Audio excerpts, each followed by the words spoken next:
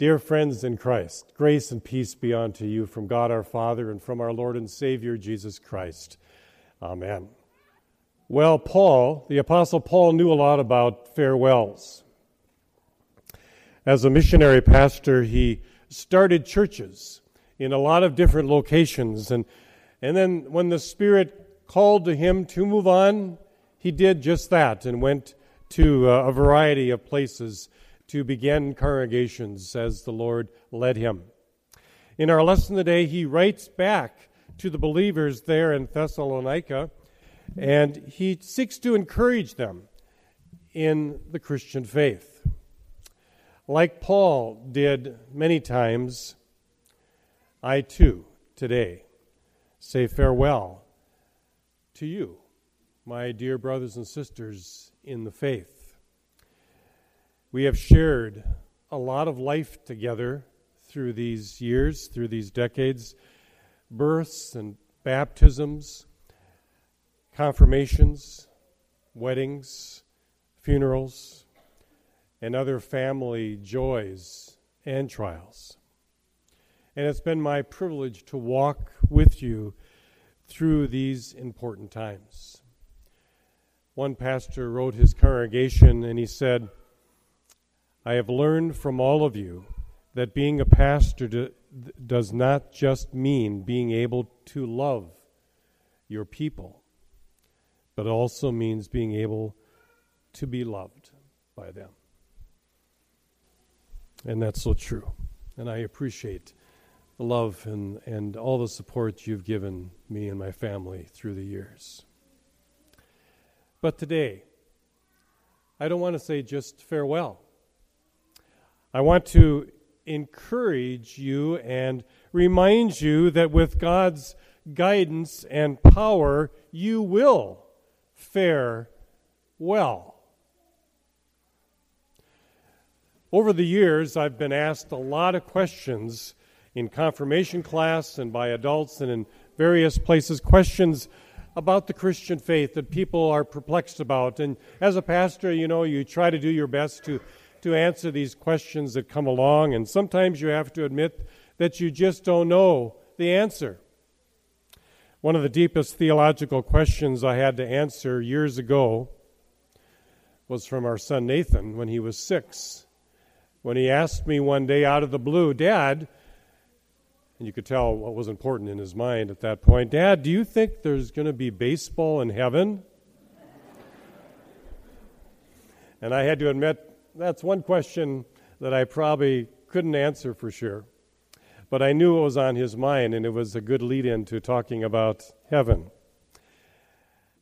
More often, questions that I've been asked through the years have been from people who are going through tough times, and they wonder how they're going to get through it.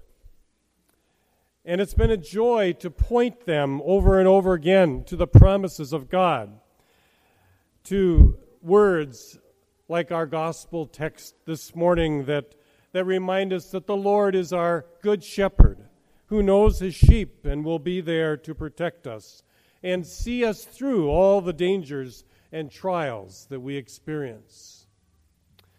The words of that song the choir just sang kind of point us to that type of promise. God will make a way when there seems to be no way. He works in ways we cannot see. He will make a way for me.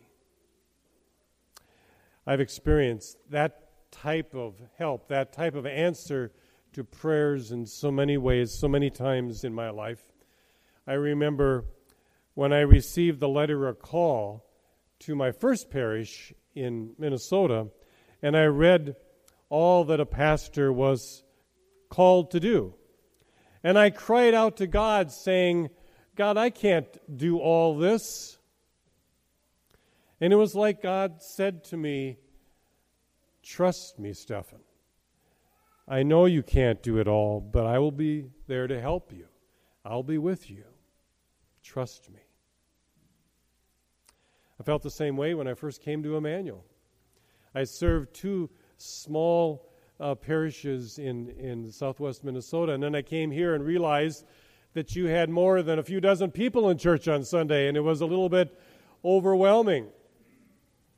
And I cried out again to the Lord, and He answered me in the same way and gave me that reassurance that He was with me. And these same kind of words of comfort from our Lord are a promise to you now as a congregation, as you embark on this time of transition in the weeks and months and years to come. Our Lord Jesus Christ, the Good Shepherd, will lead you and will guide you to new pastures. You know, the new believers in Thessalonica had let Paul know about the struggles that they were having as individuals and as a congregation there. And so Paul, in our lesson today, writes back and he lets them know, or reminds them that God was going to be there with them to help them go through all that they were going through. But he challenges them also to stand firm and to hold fast to the teachings that he had taught them, that he had passed on to them. There's a story about a pilot named Henry Dempsey who was flying a 15-passenger plane from Maine to Boston a few years ago. At 4,000 feet, he heard a noise in the back of the plane near the rear steps. And so he turned the controls over to his co-pilot and he walked to the back of the plane. But as he was making his way to the back, there was some severe turbulence. And he was slammed against the door and it fell open.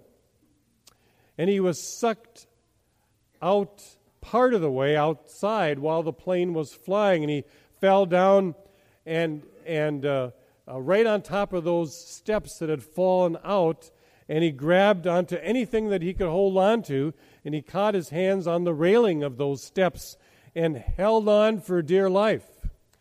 Well, the co-pilot thought he had fallen out, and so he diverted the plane very quickly to the nearest airport. And when he landed, he found Dempsey with his hands so tight around that railing that his fingers had to be pried off. You know, the life and death grip with which Henry Dempsey held on to that railing is the kind of grasp that we're talking about today when Paul says to the Thessalonians, hang on tight, grasp firmly those teachings, those words of scriptures that have been passed down to you. Hold on tight to them, those things that you have been taught. Don't let go. So Paul challenges his believers there to remember what he had taught them and don't be influenced by the world, and those are good words for us today as well. But after challenging the people, Paul then encourages them with this blessing. He says, may our Lord Jesus Christ himself and God our Father, who loved us and by his grace gave us eternal encouragement and good hope, encourage your hearts and strengthen you in every good deed and work. And that's my prayer for you as well. God will continue to encourage you as you hold tight to what you have learned. This past summer, when my dad was in the hospital after falling, I was able to spend a few days there in Seattle, of course, with him. And when I was about to leave to come back to Iowa, he said, and he could only whisper, but he said, let's have a prayer. And it was a prayer of encouragement for me. Here he was a few days away from his death, and he was encouraging me. It was as if he was saying to me, no matter what, Stephan, no matter what happens, carry on. That's what Paul was saying to the believers in this town I can't be with you, my brothers and sisters in the faith anymore, but carry on. Carry on. Do those things that you have been taught. And I say that to you today, too. I won't be your pastor here anymore, but carry on. Stand firm and hold fast to the teachings we've passed on through the years to you, if I can quote Paul. That's what was in Paul's heart, and that's what's in my heart today, that indeed you will not forget, but you will remain firm in the faith. My heart rejoiced last week when I got an email from one of our youth, a member here at Emmanuel who's now in college. A while ago he wrote and told me that he was taking a philosophy course in college and had to write a paper about the topic, if God is supposed to be good, why does he allow evil? He wondered if I had any ideas that I could share with him. And I thanked him for asking, and I mentioned a few thoughts. And this week, he sent me his final 5-page paper. In it, he laid out the basics of the Christian life and Christian thought concerning good and evil in a forceful and a very clear way. He talked about his faith in Christ and how God doesn't force us to follow him, but we are given a choice whether or not to come to him. But when we do sin, he does continue to forgive us. And I was so proud of this young man as a young person. You see, he was carrying on the faith. He hadn't let go of those things that he had been taught as he was growing up here at Emmanuel. And I'm sure he witnessed to his professor and to the other students with this paper as well. Sometimes I'm down in the social hall and I look through the pictures, the confirmation pictures there in the corner. And for some reason, I noticed that there's a little more gray in some people than there used to be. But it's fun to look at those pictures. And, you know, I run into a lot of the confirmants that I've had in class through the years who are, many of them are still here, of course, but many of them are out and about. I ran into a confirmant working at Menards the other day. And I know people are out and about working and going to school and whatever. But I know so many are trying to use the faith that they have been taught and the talents that they have been given by God to use those things for his purposes, to have an impact on the world for good.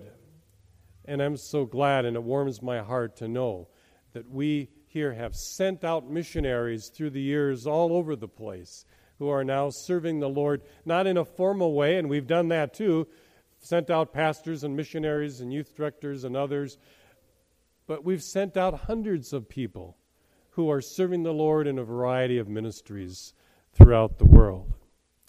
I'm so proud of our faith community here at Emmanuel. So many of you have allowed the Holy Spirit to open your hearts to the life-giving message of salvation.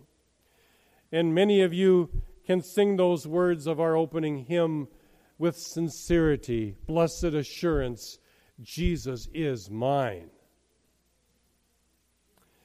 For you know that you are saved and that you have a home prepared for you in heaven.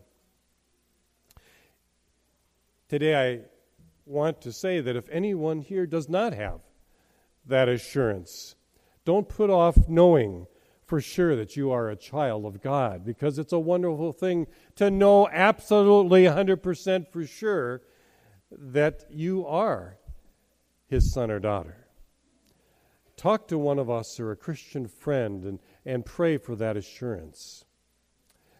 For those of you who know Christ deep in your hearts as your Lord and Savior, keep growing. Take advantage of opportunities to dig deep into God's Word, because you'll need a lot of wisdom. You'll need a lot of strength for the challenges of life.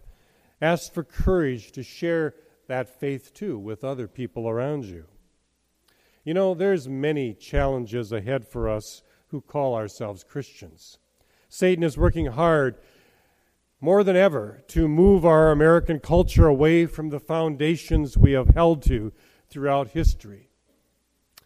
In spite of this, I believe Emmanuel will continue to be a place for the proclamation of the gospel message and will continue to be a training center for those who desire to serve and witness for our Lord in their daily lives. Remember that Christ may call some to be pastors, but he calls all of us to be ministers. Remember also what Paul says to the Thessalonians. The Lord is faithful, and he will strengthen you and protect you from the evil one. Christ is coming back someday, and we will know then the final victory over all evil and rejoice that we are children of our Lord Jesus Christ. I believe with all my heart that you will fare well as you desire to all do your part to continue in what you have learned. God has been faithful to me.